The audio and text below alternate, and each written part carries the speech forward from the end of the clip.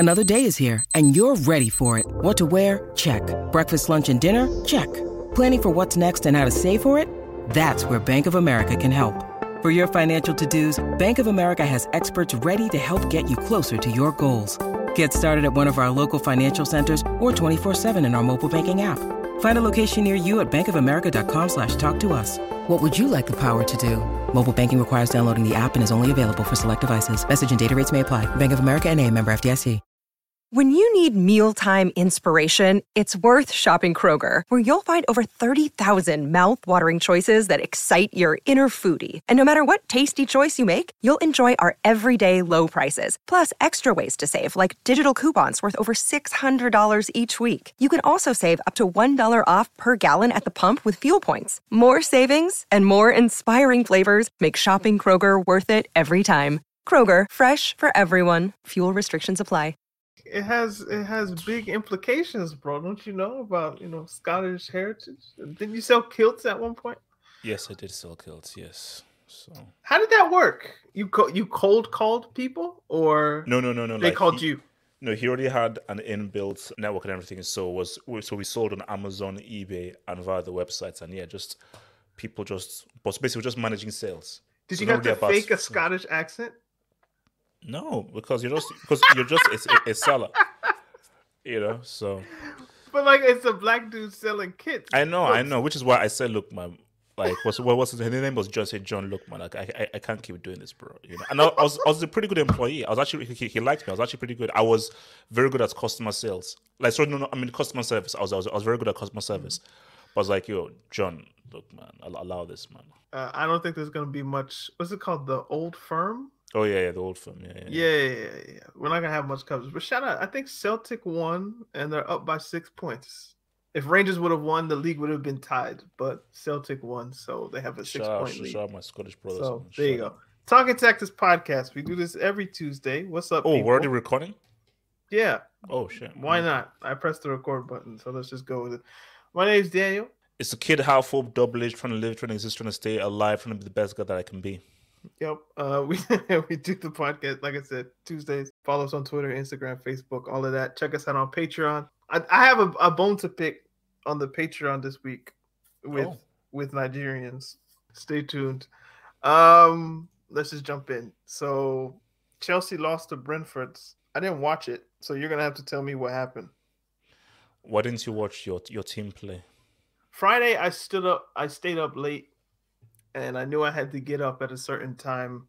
So I just didn't feel like waking up before a certain time. Like for you, the game would have been 3. For me, it was at 10. I just couldn't wake up at 10.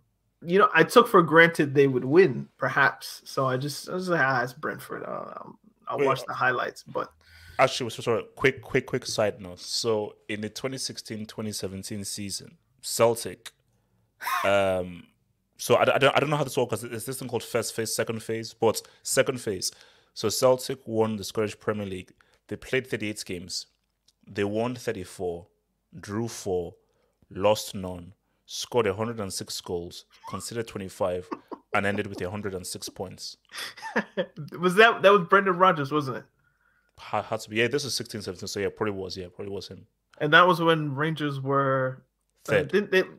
They were third. Yeah, they were just third. Aberdeen was second. When did Rangers? Weren't they relegated or put into I think it was some. It was basically It's so 15-16 Rangers aren't here. So I think 16-17 is when they came up. So okay, that makes sense. 106. You said 106 points. Yep, 106. How many goals? 106 goals. In how many games? 38 games. I mean, that is scary. But although, as crazy as that is... No, that's sacrificial, bro. No. Didn't Conte win 31 games? And I think Pep won 32. I think the 100 point season, Pep won 32 games. 106 points out of...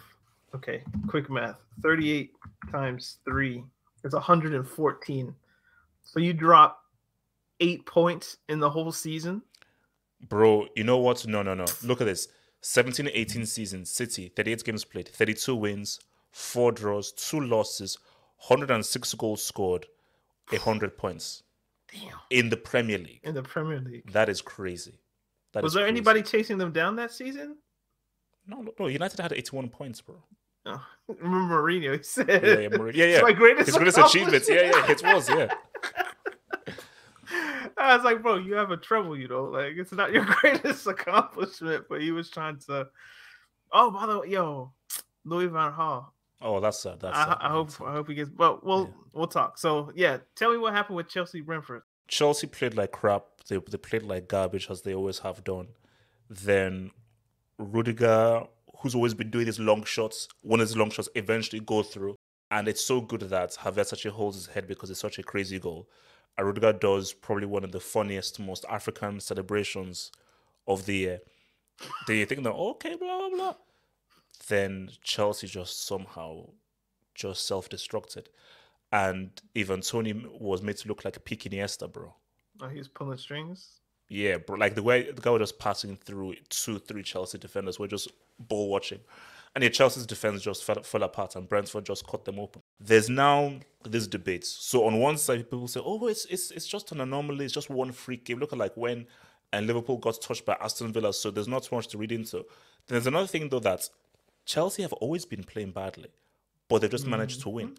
So this is the first time when like they've continued their crap for football, but they now got beat bad by a team who've just come into the Premier League for the first time ever and who've not been on amazing form. So it's like, and 4-1 at home against Brentford. If it was like Southampton or Villa or so, then it's like, okay. But it's Brentford at the crib. That's bad, bro. So I'm looking this up right now. Chelsea have a goal from Marcus Alonso, 3 from Chilwell, so that makes 4. 3 from Silva, so that makes 7. 3 goals from Chalobah, so that makes 10. 3 from Rudiger, that makes 13. 5 from Reece James, which makes 18. So 18 of their 58 goals have been scored by defenders this season. I mean, who's leading? Mount has 8. Havertz has 6. Jorginho has 6. I guess they're all penalties. And Lukaku has 5. There's an issue. And I've said this from the top. If you have a system where defenders are made to be the attackers and the attackers you have are not firing or doing well, mainly you look at Pulisic doesn't score enough. Hudson-Odoi doesn't score enough. Ziyech, I'll give him a pass because he creates, so I can't say he doesn't score enough. Timo Werner definitely doesn't score enough. Lukaku's not scoring enough. I would say Havertz isn't scoring enough because he's playing in what would be the striker's area. So what's going on? 8 goals from your fullbacks in comparison to like 5 from your striker. This team is backwards. As I've always said, winning is a great deodorant, man. It covers up stench. So if the defenders choose to score, 3 and you win the game 3-1 or something like that, it's like, the forwards didn't play well. The attacking midfielders didn't play well, but we got the win. That's all that matters. Okay. But what happens in games like this one where, okay, you get the goal from Rudiger, but you need more? Basically, here's the thing. This was always going to happen. Like, as you said, those wins were covering over the cracks. But if, let's say, you have like a freaking if your defenders are the highest scorers in your team, that's an issue. That's a serious issue.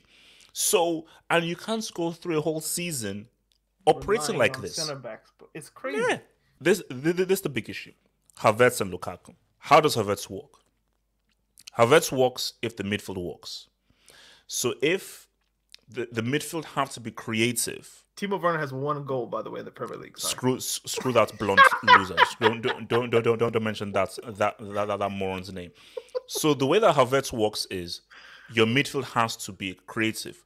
Think peak Barcelona, Fabregas, Iniesta, Xavi, all these freaking dudes who are supplying for the guys. So if you don't have that inventive midfield, Havertz may have this one game where he scores a header from a corner, or that one game where he scores that 1 goal, but it won't be consistent.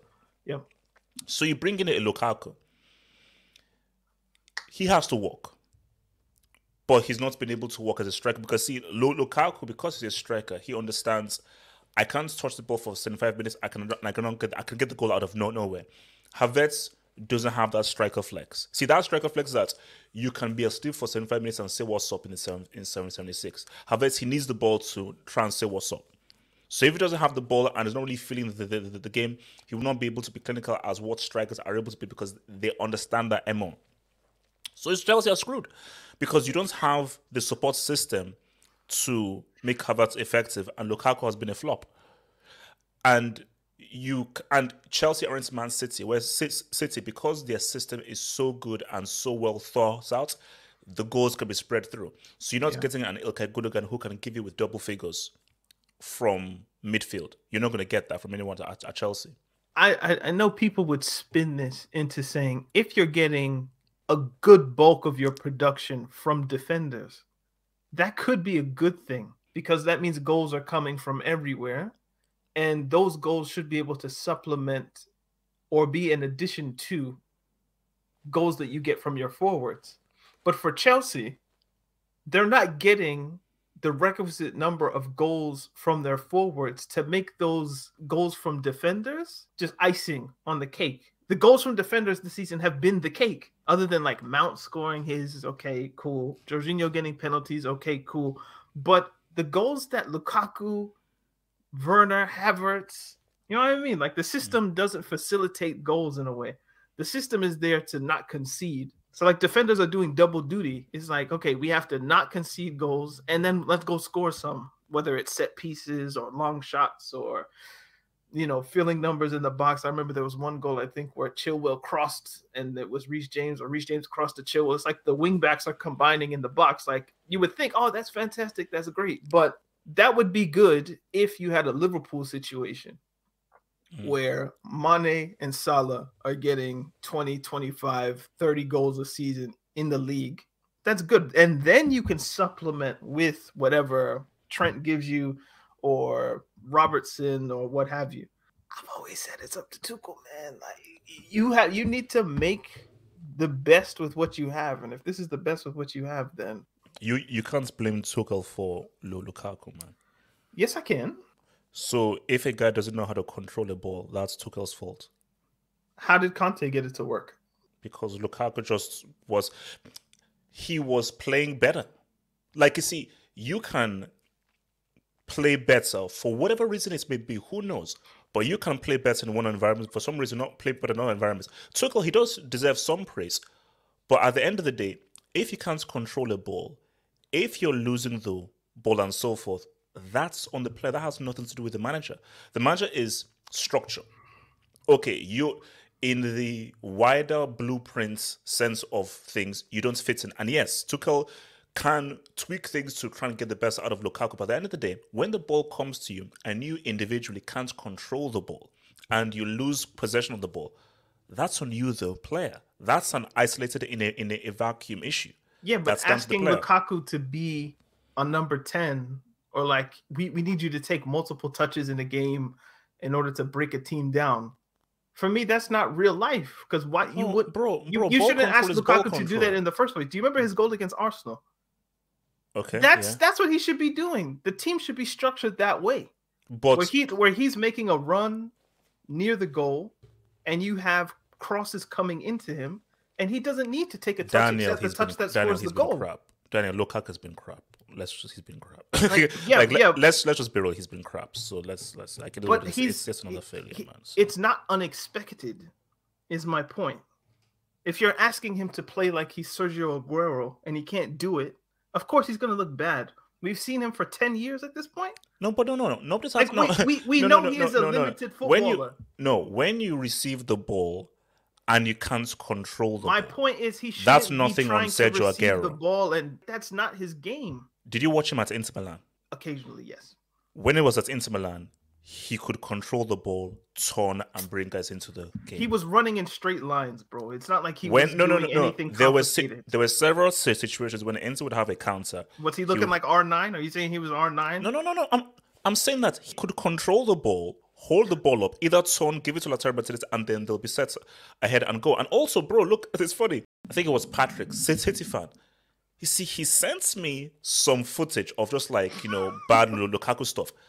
And at Inter, he was still bad. At Inter, he was still doing bad stuff.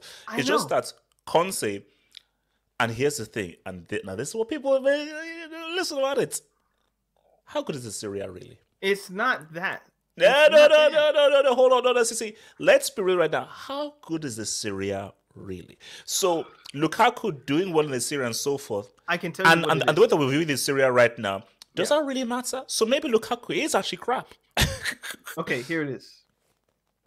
We can have our own internal debates or external debates about how good the Serie A is or isn't. The main point about Lukaku is if Conte builds a system around Lukaku, even with his deficiencies, in the Serie A, if you play him 90 minutes, 38 games, the style of play will eventually mean that even if he misses 2 chances or messes up 3 attacks in a game, he'll get his 2 chances and score 1 of them. Plus, he was taking penalties, I think. According to you. Look, at Chelsea, there's a Serie A tax. There's a Serie A tax. At Chelsea, the system isn't built around him. So he's no, living off even more scraps I don't want to hear with that. his limited Stop making footballing ability. excuses. Stop making excuses. It's not excuses, bro. You're making excuses. You're making excuses. The fact of the matter is there's a Serie A tax, and it exists. Fine. Because right now, but that's Serie A is looking for in the light. Anybody can say that. Anybody can say Serie A tax, Queen Lizzie tax. Like anybody can say that.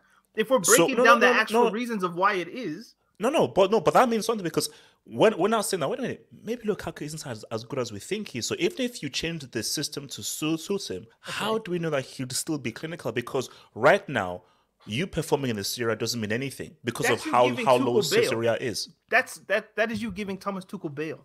It's not giving Tuchel bail because the Serie A is inducted. The Serie A is right now inducted. There's only one Serie A team left in Europe right now, and that's Atalanta in the Europa League. Juve got touched by Villarreal. Inter got touched by Liverpool. So right now, you scoring 20 or 25 goals in Serie A doesn't really mean much if Serie A isn't as good as we think it is. So even if you were to change the system to suit Lukaku and so forth in the Premier League, which performs much better than the Serie A, maybe he doesn't score those goals. Maybe he's still crap. Okay, but why wouldn't you try it? Nah, don't try it. No, there's no point, bro. There's no point. I say no. That's not scientific, though. Like, you're not falsifying your reason. I am saying there is no point. Because from a football point of view, from a football analytical point of view, so you'd rather I don't believe that Lukaku is worth the kind of player to change the system, because he's not done anything for me that I would deem exceptional enough for you to change the system to suit him. Because the only thing exceptional he's done is being amazing in the Serie A, which we now know doesn't mean much, because a 60-year-old Cagliarella was top scorer in the Serie A at one point. Mm-hmm. So there we go. Daniel, I wanted Haaland, bro. I wanted the link. And you'd still struggle with football. Have you seen Haaland play football? Or the ski. Haaland is a no. Haaland is a more clinical striker. He's not a great footballer. You'd still be pissed off when the touch would bounce off him. Actually, no. I wanted the ski. The ski was my number one target. The ski was my number one target.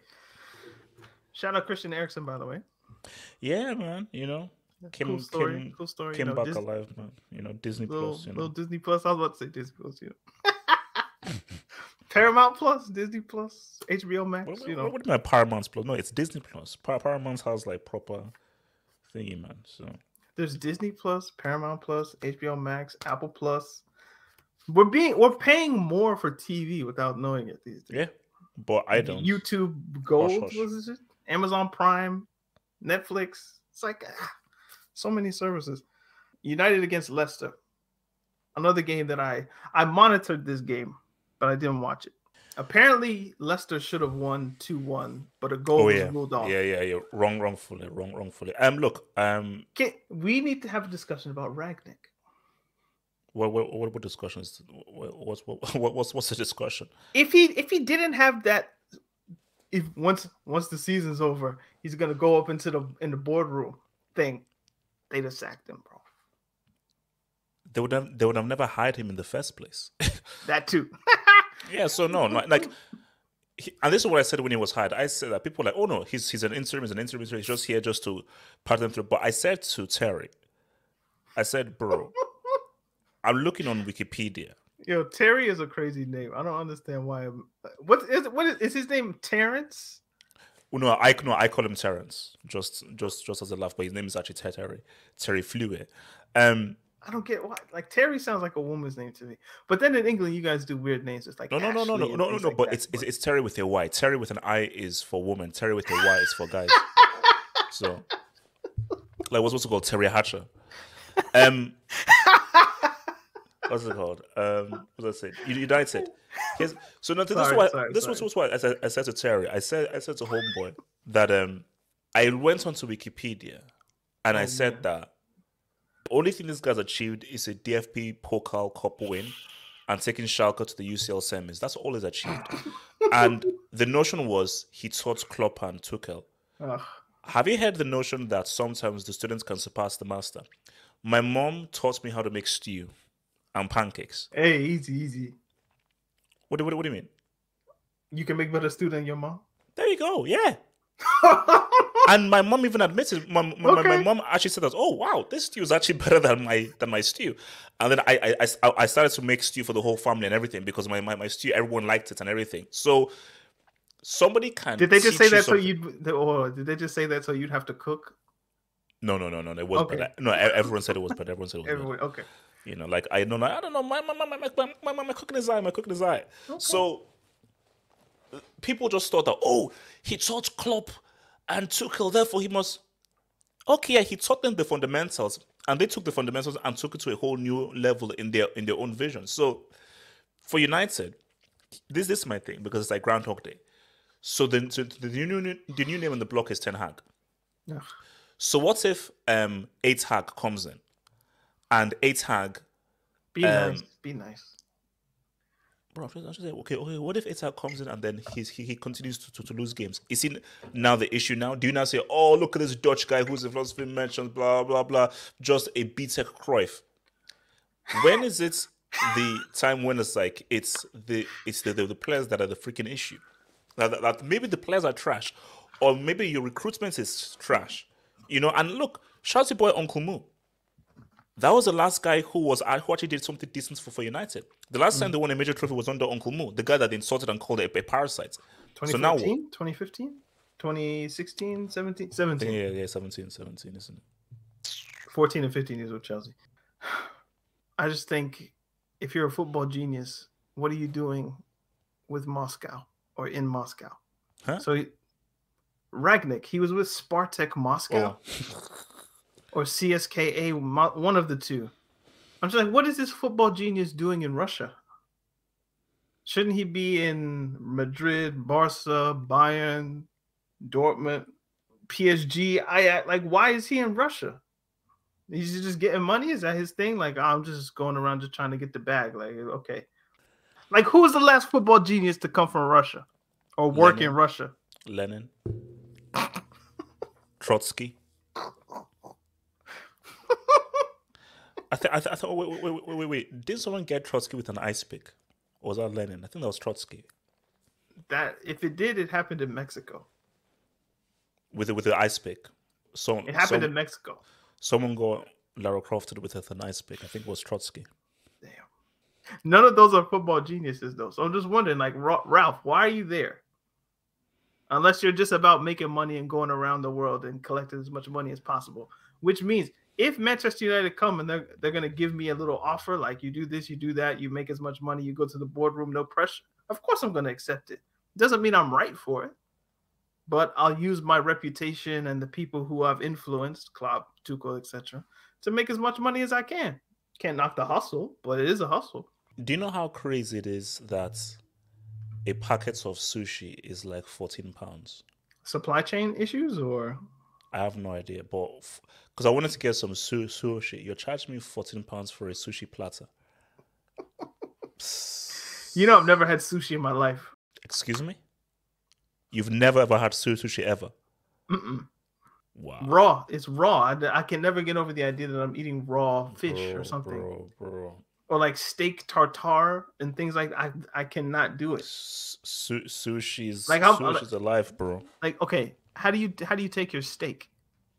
Like if you go to a restaurant. Well done. That's so African.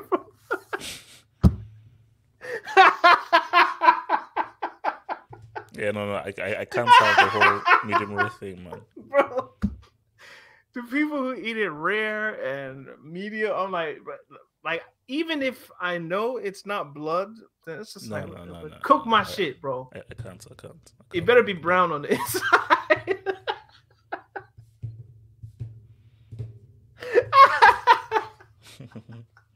If my steak's not brown on the inside, I'm gonna be pissed. I remember one time I went to a restaurant and the chef was like, "No, I'm not doing that." I guess he was some French dude, and he was just like, "No, I'm not gonna cook it well done. So I'll give it medium well, but I'm not going to do that. I can't physically cook something well done." So he refused to serve me what I wanted. Yeah. Yeah. And did you out leave? of principle? Nah, I just ate it. No, but like it wasn't pink. It was like between pink and brown. Like it was medium well is what it was.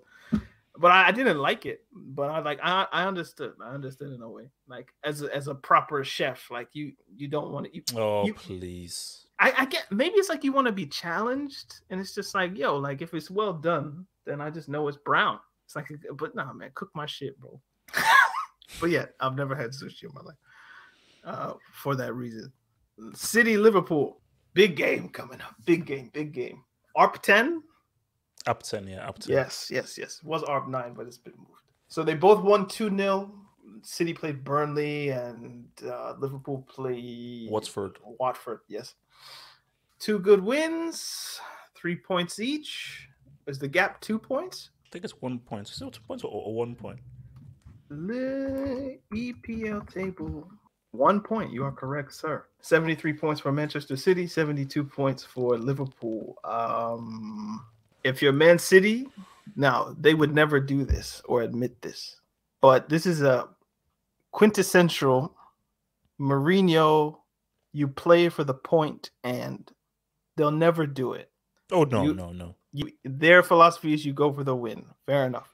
If this was Mourinho, we're drawing this game, and if we can sneak a win, we take it.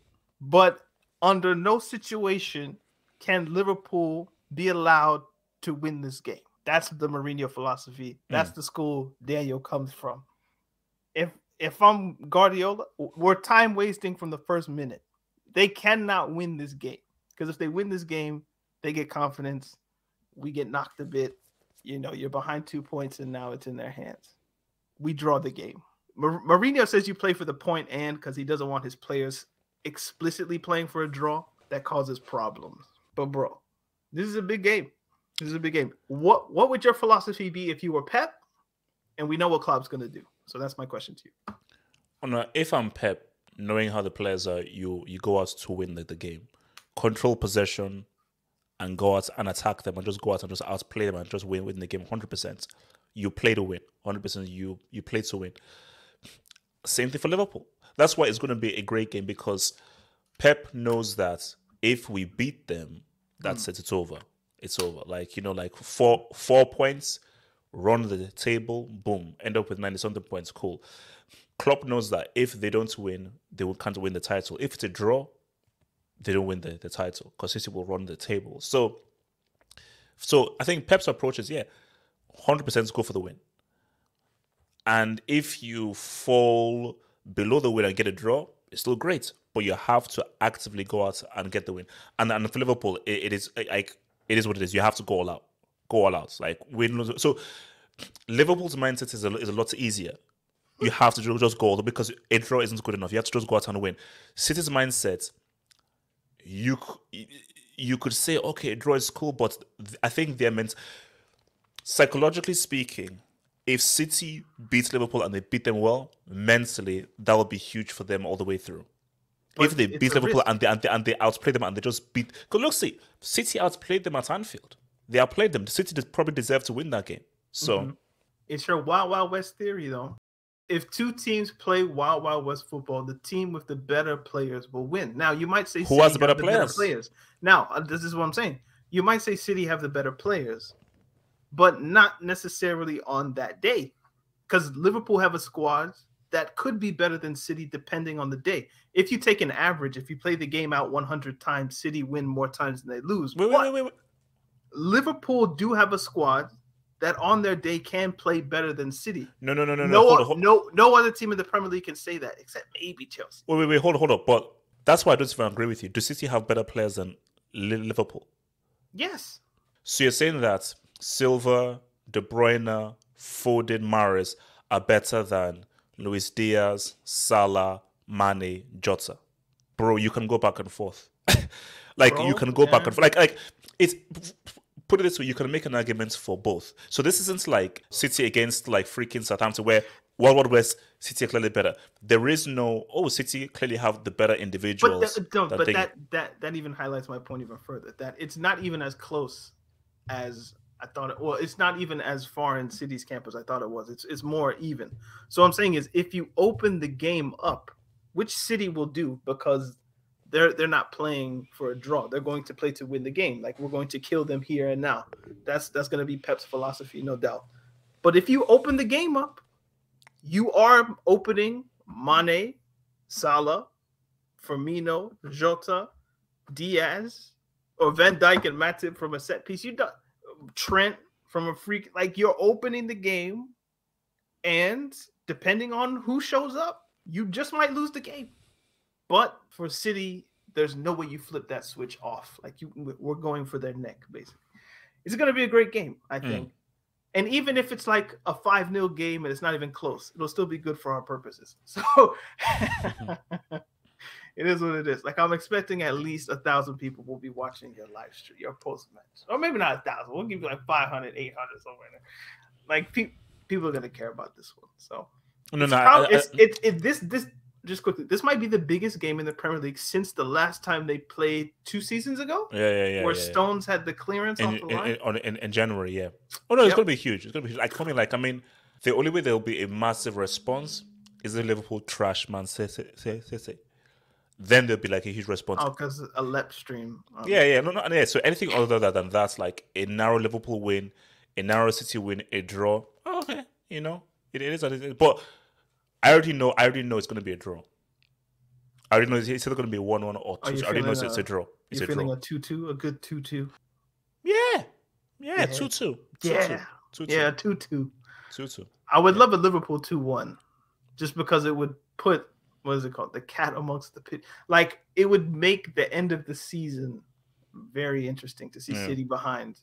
And Liverpool, as much as I say they can show up on the day, they can crack against teams that you wouldn't expect them to, where City you would expect, if it's a Burnley, Crystal Palace. But we don't like City have never lost the table when they've been in the lead. That's what I'm saying. Let's see.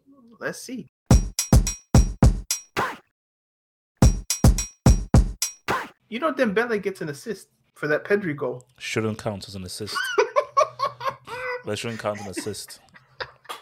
See, that's why stats mentions are such bums, man. Stats mentions are such bums. Who scored Virtus, bro? Because now I love it because the Dembele narrative must run. But objectively, what did he really do? Okay, he passed it to him, yes, but he didn't. Like Pedri assisted himself, but Dembele will get an assist. I love it, man. What a goal, man, from Pedri. He's that guy. He just is. No. He's like, for me, I thought it was all hype, but the more and more I see of him, this kid is crazy. 19 years old. That's crazy, bro. He's real. If Ansu Fati could be fit, him and Pedri together, you're cooking. If you are cooking. Araujo as well. You have a spine there of a good defender, potentially great midfielder.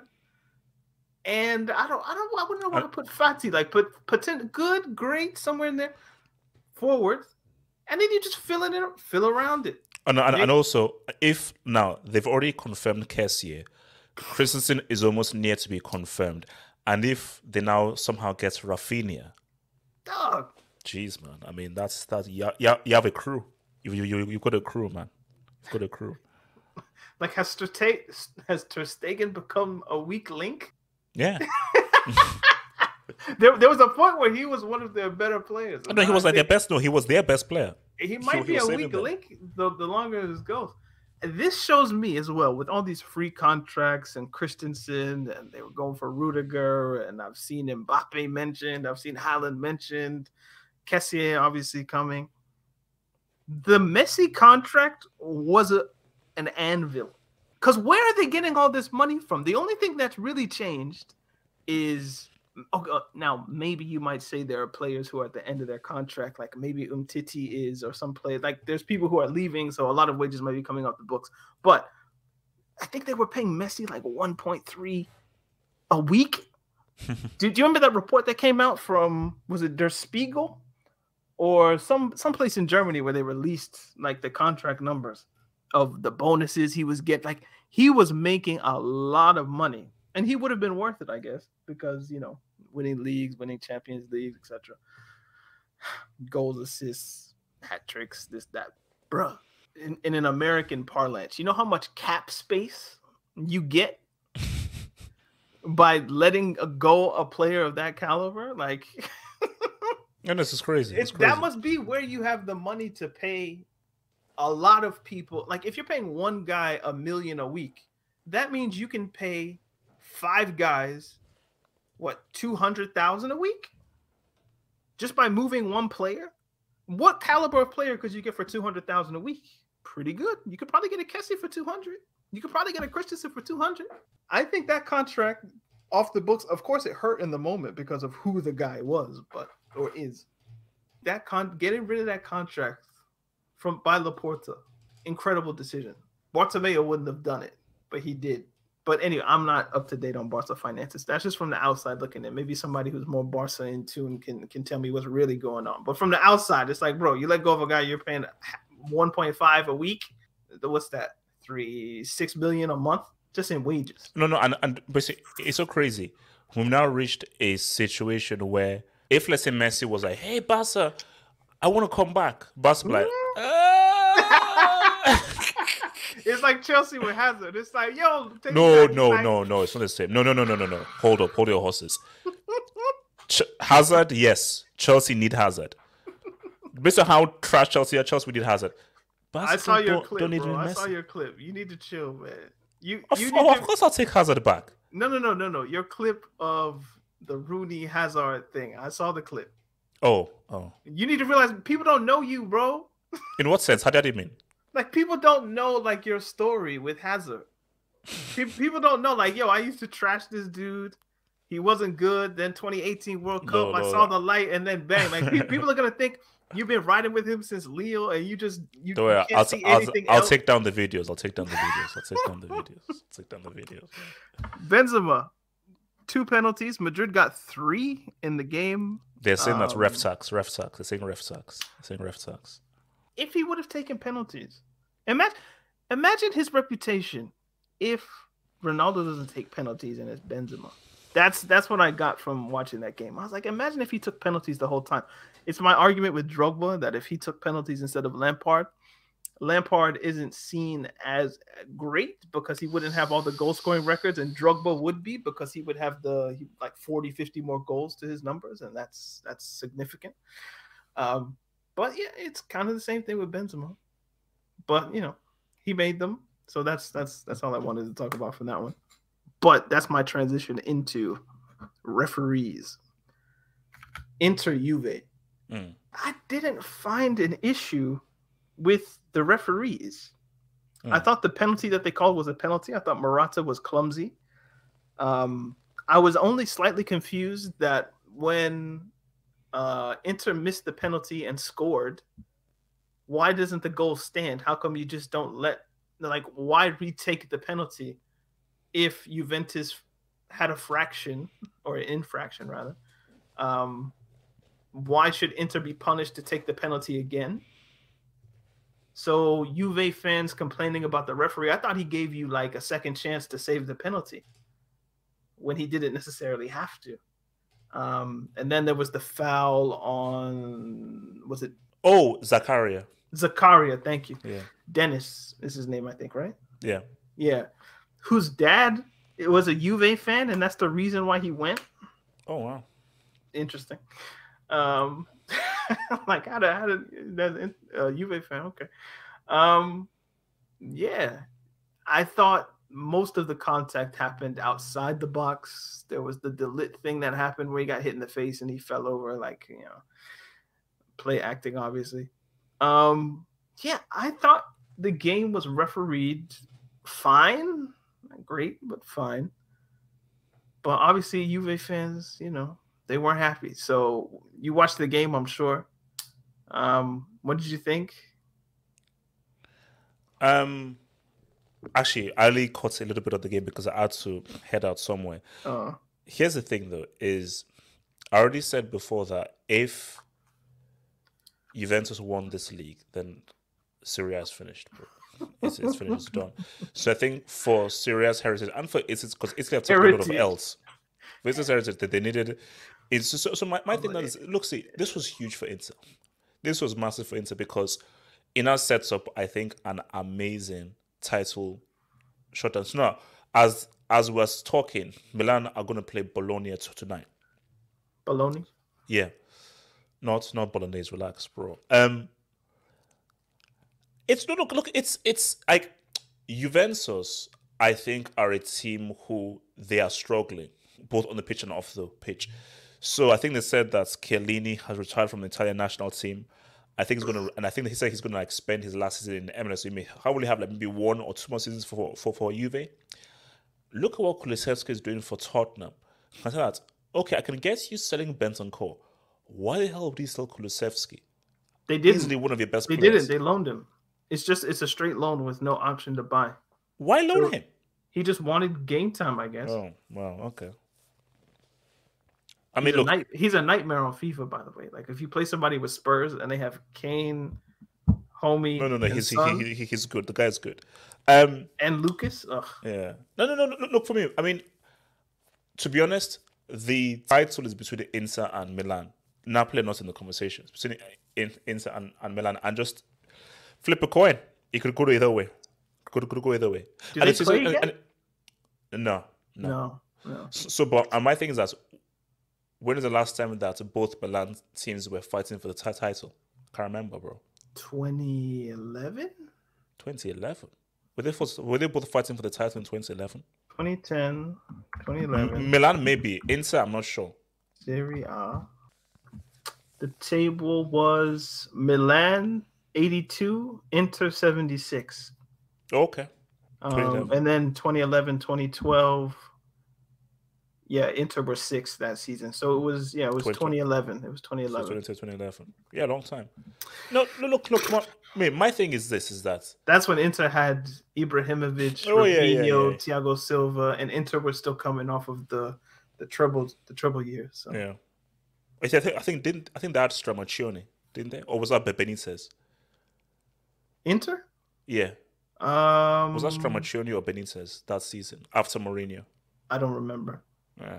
I just remember like Abate for Milan. I remember that dude. Ambrosini and what's Montalivo? Was Montalivo on that team? Yeah, Montalivio. They had Felipe Mexis at center back, I think. Like, I remember that team very well. He scored an amazing goal. The overhead? Yeah, man. He was nuts. I haven't thought of him in a long time. So it's been a decade at least since they've been at the top. So it's fun. It's a change, which is good. Messi, Neymar, and Mbappe scored in the same game for the first time against the shampoo. Lorient. Yeah. Lorient Paris. See, I mean, like, against the shampoo. This is my thing here. Is like, yeah, it's good, it's great, but my thing is, okay, what does this mean now? What does it mean now? You should have done this against Real Madrid. So you doing this now, it's like, okay, like PSG are going to win Uber Eats. That was never in contention. So this is just training. This is just like entertainment without any real substance to it. So Uber Eats is a good service, by the way. Bro, I recently just started using Uber Eats. Like, I would say, okay, what's the big deal? But you can actually get anything. So because I was like, what's the point? What's the difference between Uber Eats and like Just Eat or regular thing? I was like, oh, Uber Eats, no, it's anything. Yeah. Anything you want at any point, at any time, for whatever price, you just have to pay the delivery fee. You can get it. I was like, oh, that's amazing. Wow, okay, yeah. I never knew. You live in London as well. Like, there's shit. Well, let me not. Bro, I never knew, man. Is it No, fine? amazing. No, great service, bro. Like, there's this joints that do like this, like Middle Eastern food, man. Quality. You know what's- and especially at like 3 a.m. when you're starving. Woo, it's You know pricey, but it's worth it. Indian food might be the goat food, bro. Naan bread. Nah, Nigerian food. Nigerian food culture is the best. Like the best meal of all time is pounded yam and egusi soup. It's the best meal of all time. So Do you know what that reminds me? I think Carl and I are going to do an interview about his trip to Ghana and Nigeria. So, okay. So I'm going to ask him what's the best food they ate and all those kinds of things. So Mhm. look out for that interview coming later in the week. Cool. Mbappe got 2, Neymar got 2, Messi got 1. Neymar's second goal, did you see it? No, I didn't see it. But Bro, he nutmegged the dudes, went around him, passed to Mbappe, 1-2 basically, and Mbappe put him through Neymar. It was very good. Mbappe's second goal, he did the thing that he did against Courtois, where he gives the eyes that he's going far post, quickly shoots it at the near one. Dude's a cold-blooded finisher, bro. It's like the I don't know if the comp is Thierry Henry or if it's Ronaldo, R9 Ronaldo. I don't need to say that for you, but for the people. Like, I don't know who his comp is. Like, who is he more like? Who? Mbappe. I think it's Henry, but he does give me R9 vibes. It's just that the dribbling isn't as no refined. one is like R9. Yeah, relax. No one is. I mean, you can see a bit of shades, but basically, I think no, he's his own player. You know, it's like it's a bit of Henry, speed. a bit of R9, a bit of this and that and so forth. Like obviously he's his own player, but it's the speed that he has that reminds me of R9 and Henry. Like the speed plus and with the ball. And then the finishing is like Henry in a sense, but it's like he's studied the greats and he's like, I'm going to do my own thing based off what they've done. So Thierry Henry would always shoot to the far post. So when Mbappe shapes like he's gonna do that, and then he's like, ha! And then he goes near because he's like, you think I'm going to do that because you've seen the same footage I've seen of what people do in this position, but no. So yeah, he's cold-blooded, man. And I saw today that apparently PSG are hopeful. We read this about every week that they're hopeful, and then he rejects a deal. So we'll see what happens with that. I want him to go to Madrid. I'll be straight up. I want him to go to Madrid. Yeah, that makes no look. LSG is LSG, bro. That there's something wrong with that club. Nah, it's just see him in new places. It'll be fun. He can always come back to PSG. He's got his 100 goals. He's good. So let's do some questions. What changes would you make to make the Champions League bigger than the Super Bowl? I think the Champions League is already bigger than the Super Bowl flying soon, but we will respect the rest of his question. PSG chief says an opening ceremony will do that, but in my opinion, I do not think the Champions League final can appeal more in the United States than the Super Bowl and make U.S. companies pay as much as they did or as much as they do for a Super Bowl ad. Now, unless you can get Drake to do a halftime show, which I don't want. So I don't want Meg Thee Stallion or what's her name, Lipa Dua or whatever her name is, to do a halftime show in the Champions League. So I don't want that. But if, let's say, I was like a PR manager, okay, how can we make the Champions League just as big or a thing as big? Just get a huge, massive music star to do a halftime show. They already do that. Halftime show. They opened. Do you remember like there was one with Alicia Keys? Oh. I think there was one with Dua Lipa. Like they do that already. Like, yeah, 2018 Dua Lipa, which means 2017 might have been Alicia Keys. Like I was like, why is Alicia Keys here with her piano? So they do that already. It's not at halftime.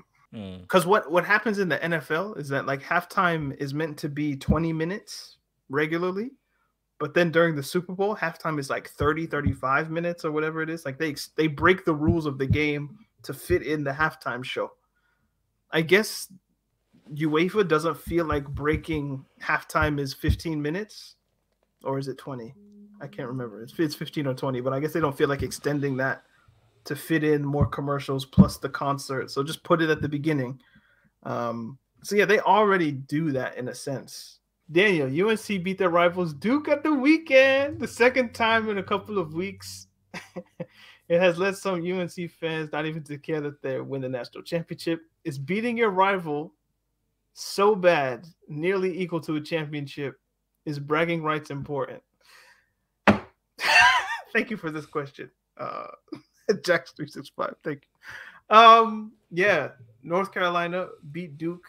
First, they beat Duke to end the regular season, which was a big deal because it was Coach K's last game at Cameron Indoor. So that we won that game, big deal. North Carolina had never played Duke, and Duke had never played North Carolina in the national champion in the NCAA tournament. That happened for the first time 2 days ago. I didn't watch the first 4 minutes because I was so nervous. I thought like we're gonna lose, we're gonna blow it, something bad's gonna happen. It was too much stress. But eventually I tuned in, and we won the game. So I don't care what happens tonight. Like, you guys will know already if you care, like, what happens by the time you listen to this. It doesn't matter. If we lose to Kansas, we lose to Kansas. It doesn't matter because this team has done something that is so historically significant to the university and the program that I don't care if we lose, because we'll always just have the Duke games. So if they win a national championship, that would be amazing. But yeah, it's fine if they lose. Like, I wasn't even expecting them to get this far. So we're good. So yes, rivalries do matter. Good luck to your boys, bro. Thank you. The last time we were here was 2017, and we won the game. Like, we recorded the podcast, and it was a Monday. Championship game is always on a Monday. So yeah, we beat Gonzaga. Who? Gonzaga. What the hell is Gonzaga? I think it's like a liberal arts college in Washington, Spokane, I think. So yeah, and there's a liberal arts college called Gonzaga. Yes, the Gonzaga Bulldogs. But yes, so what are your opinions on this?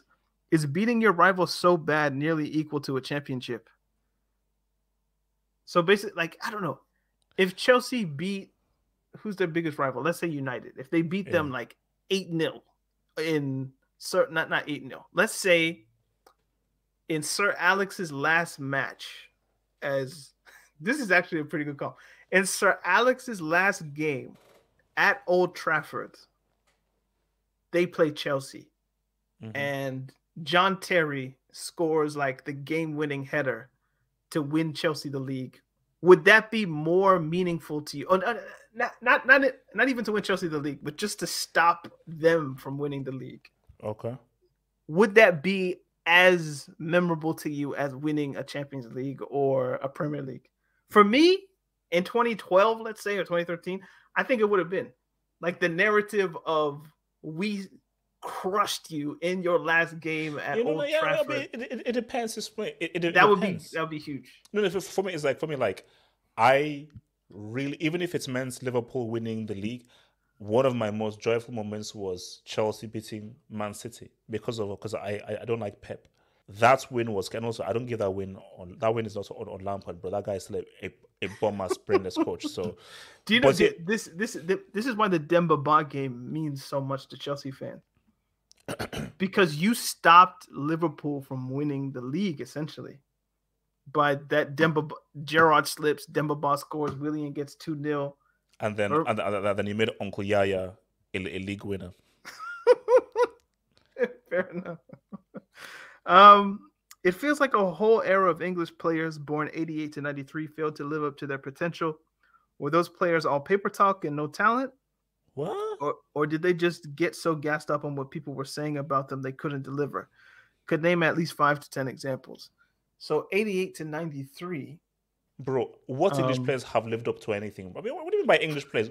What English players have lived up to anything? Well, he says failed to live up to their potential. I think potential is a combination of media hype and just like the eye test, basically. So it's very hard to determine which England players have big potential, because any English player that shows even a little bit of something on the eye test is then gassed in the media, and then we think they have big potential when maybe they weren't as good as we thought they were anyway.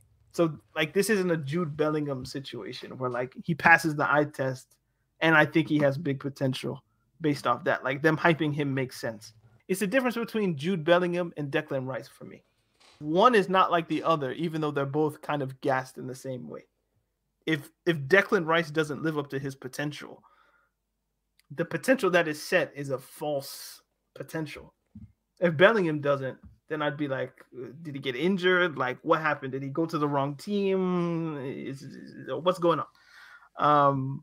Next question. Pep talked today about the overthinking meme that we say on Twitter, along with the Fraudiola comment 2 years ago. Has that confirmed Pep has a burner Twitter account? Yes. Will we hear next him say Lep? No. He knows. Imagine he if he knows. calls himself Lep. No, actually, no. Do you know what I think it is? They call me Lep.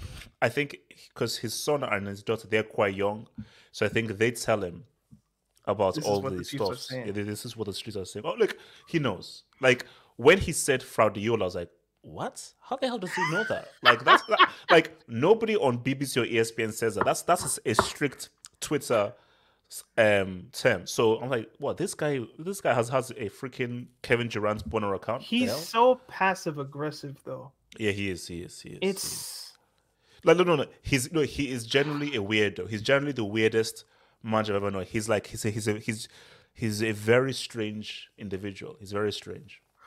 Real ADAJ3 says, will Sunday's match between City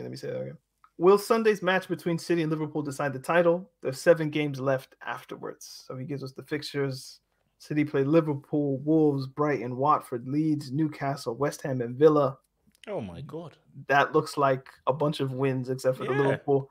And Liverpool plays City, Villa, United, Everton, Newcastle, Spurs, Southampton, and Wolves.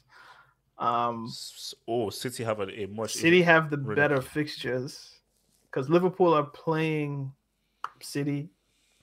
United are going to need points for top 4. Everton need points to avoid relegation. Newcastle the same. Spurs is Spurs. Like, their first game of the season was really good, and then Southampton and Wolves. City, Wolves, Brighton, Watford need points. Leeds would need points. West Ham might need points to get in the top 4. Second to last game. Newcastle might need points to avoid relegation. So none of the games are going to be easy. But yeah, I would back City if they get past Liverpool. So yes, this game I think it will decide the title. What's your reaction on the World Cup draw? Is there any chance it's coming home? England could win. They have a chance, man. They have a chance. Yeah. They have a chance. Is there any chance? Yes. Is it a big chance? Yeah. Is it possible for the U.S. to get out of their group? And who do you think will be crucial for it to happen? Well, we don't know their group yet, do we? We know that it's England and Iran, but we don't know the other team. So it's most likely either Ukraine or Wales. Most likely Ukraine or Wales. So probably not. To be honest, I don't think America. If it's Wales, England and Wales get through. If it's Ukraine, probably Ukraine get through on some like Disney tax Plus. Of like, it's gonna be some. Unless England crash into the groups, which I can't see happening. Also, no. And Iran are no joke. Sure, because what's the shout out to my guy Hokage, who's half Iranian. He said, "Don't sleep on Iran. Don't sleep on Iran, bro." Like, they were in the last World Cup, so they're not. And they got very unlucky. They should have knocked out Portugal. They got very unlucky in that game. Why is Ancelotti so deluded and stubborn? Who let this old fat man coach a club like Madrid in 2022? And will Xavi lubricate the next title race next season if Ancelotti remains? The way Madrid fans are going, Abdul, like OG Abdul. Yeah. He's so against Ancelotti, bro. It's like, damn, get the old man a break, man. Who led him? Perez. In 2022, who else was out there? I think they even went to Mourinho. But he was like, no, I'll stay at Roma. So 2 more questions. CR7 is not going to Europa or conference. It is what it is. Just accept it now so the inevitable doesn't hurt. From Dr. Joe. Oh, I guess that was in response to somebody else. Oh. And here we go. Last question. Shout out Dr. Joe, man. Yeah, he made it out, right? Yeah, he made it out, man. Yeah. He made it out, man. He survived Ukraine, bro. How do we address the mental deficiencies of fans attached to this sport? People do insane things just because results don't go their way, like the tragedy in Mexico or the chaos caused by the England fans. That is a good question. I think we've said this point fairly consistently over the course of the podcast, that people put a lot of emotion and investment in football. Like, you give a large portion of yourself to a football club, and the problem with that is you can't control what they do. As much as you might like to think you do or can, you don't. Like, you can't, if you're a Chelsea fan, you can't control who the club is sold to. You might protest and this and that, but it might go to the Ricketts, even though you don't want to. If you're Manchester United, you can't make your club hire Ten Hag or Pochettino as much as you might want to. And whatever decision those clubs make, or any club makes for that matter, it will affect your life in a way if you allow it, because you give them some of yourself. So when people lose their minds or they get angry or whatnot, like, I understand how you can get to that point, because I feel the nerves, I feel the happiness, I feel the anger, I feel all of that. And I'm fairly out of it at this point, but I still get emotional over Chelsea. So I couldn't imagine somebody that's basically all they have. All I have is Madrid. Okay, Ancelotti's a fat old man. Like, got to get this old. Like, of course you're going to go that way. No, but look, everyone has their passions. Let me see. My passion, 100% passion, is football and films. That is my super passion. So I'm sort of okay. But when your passion is a football club, yeah, man. See, for me, with football being your passion, is just very broad.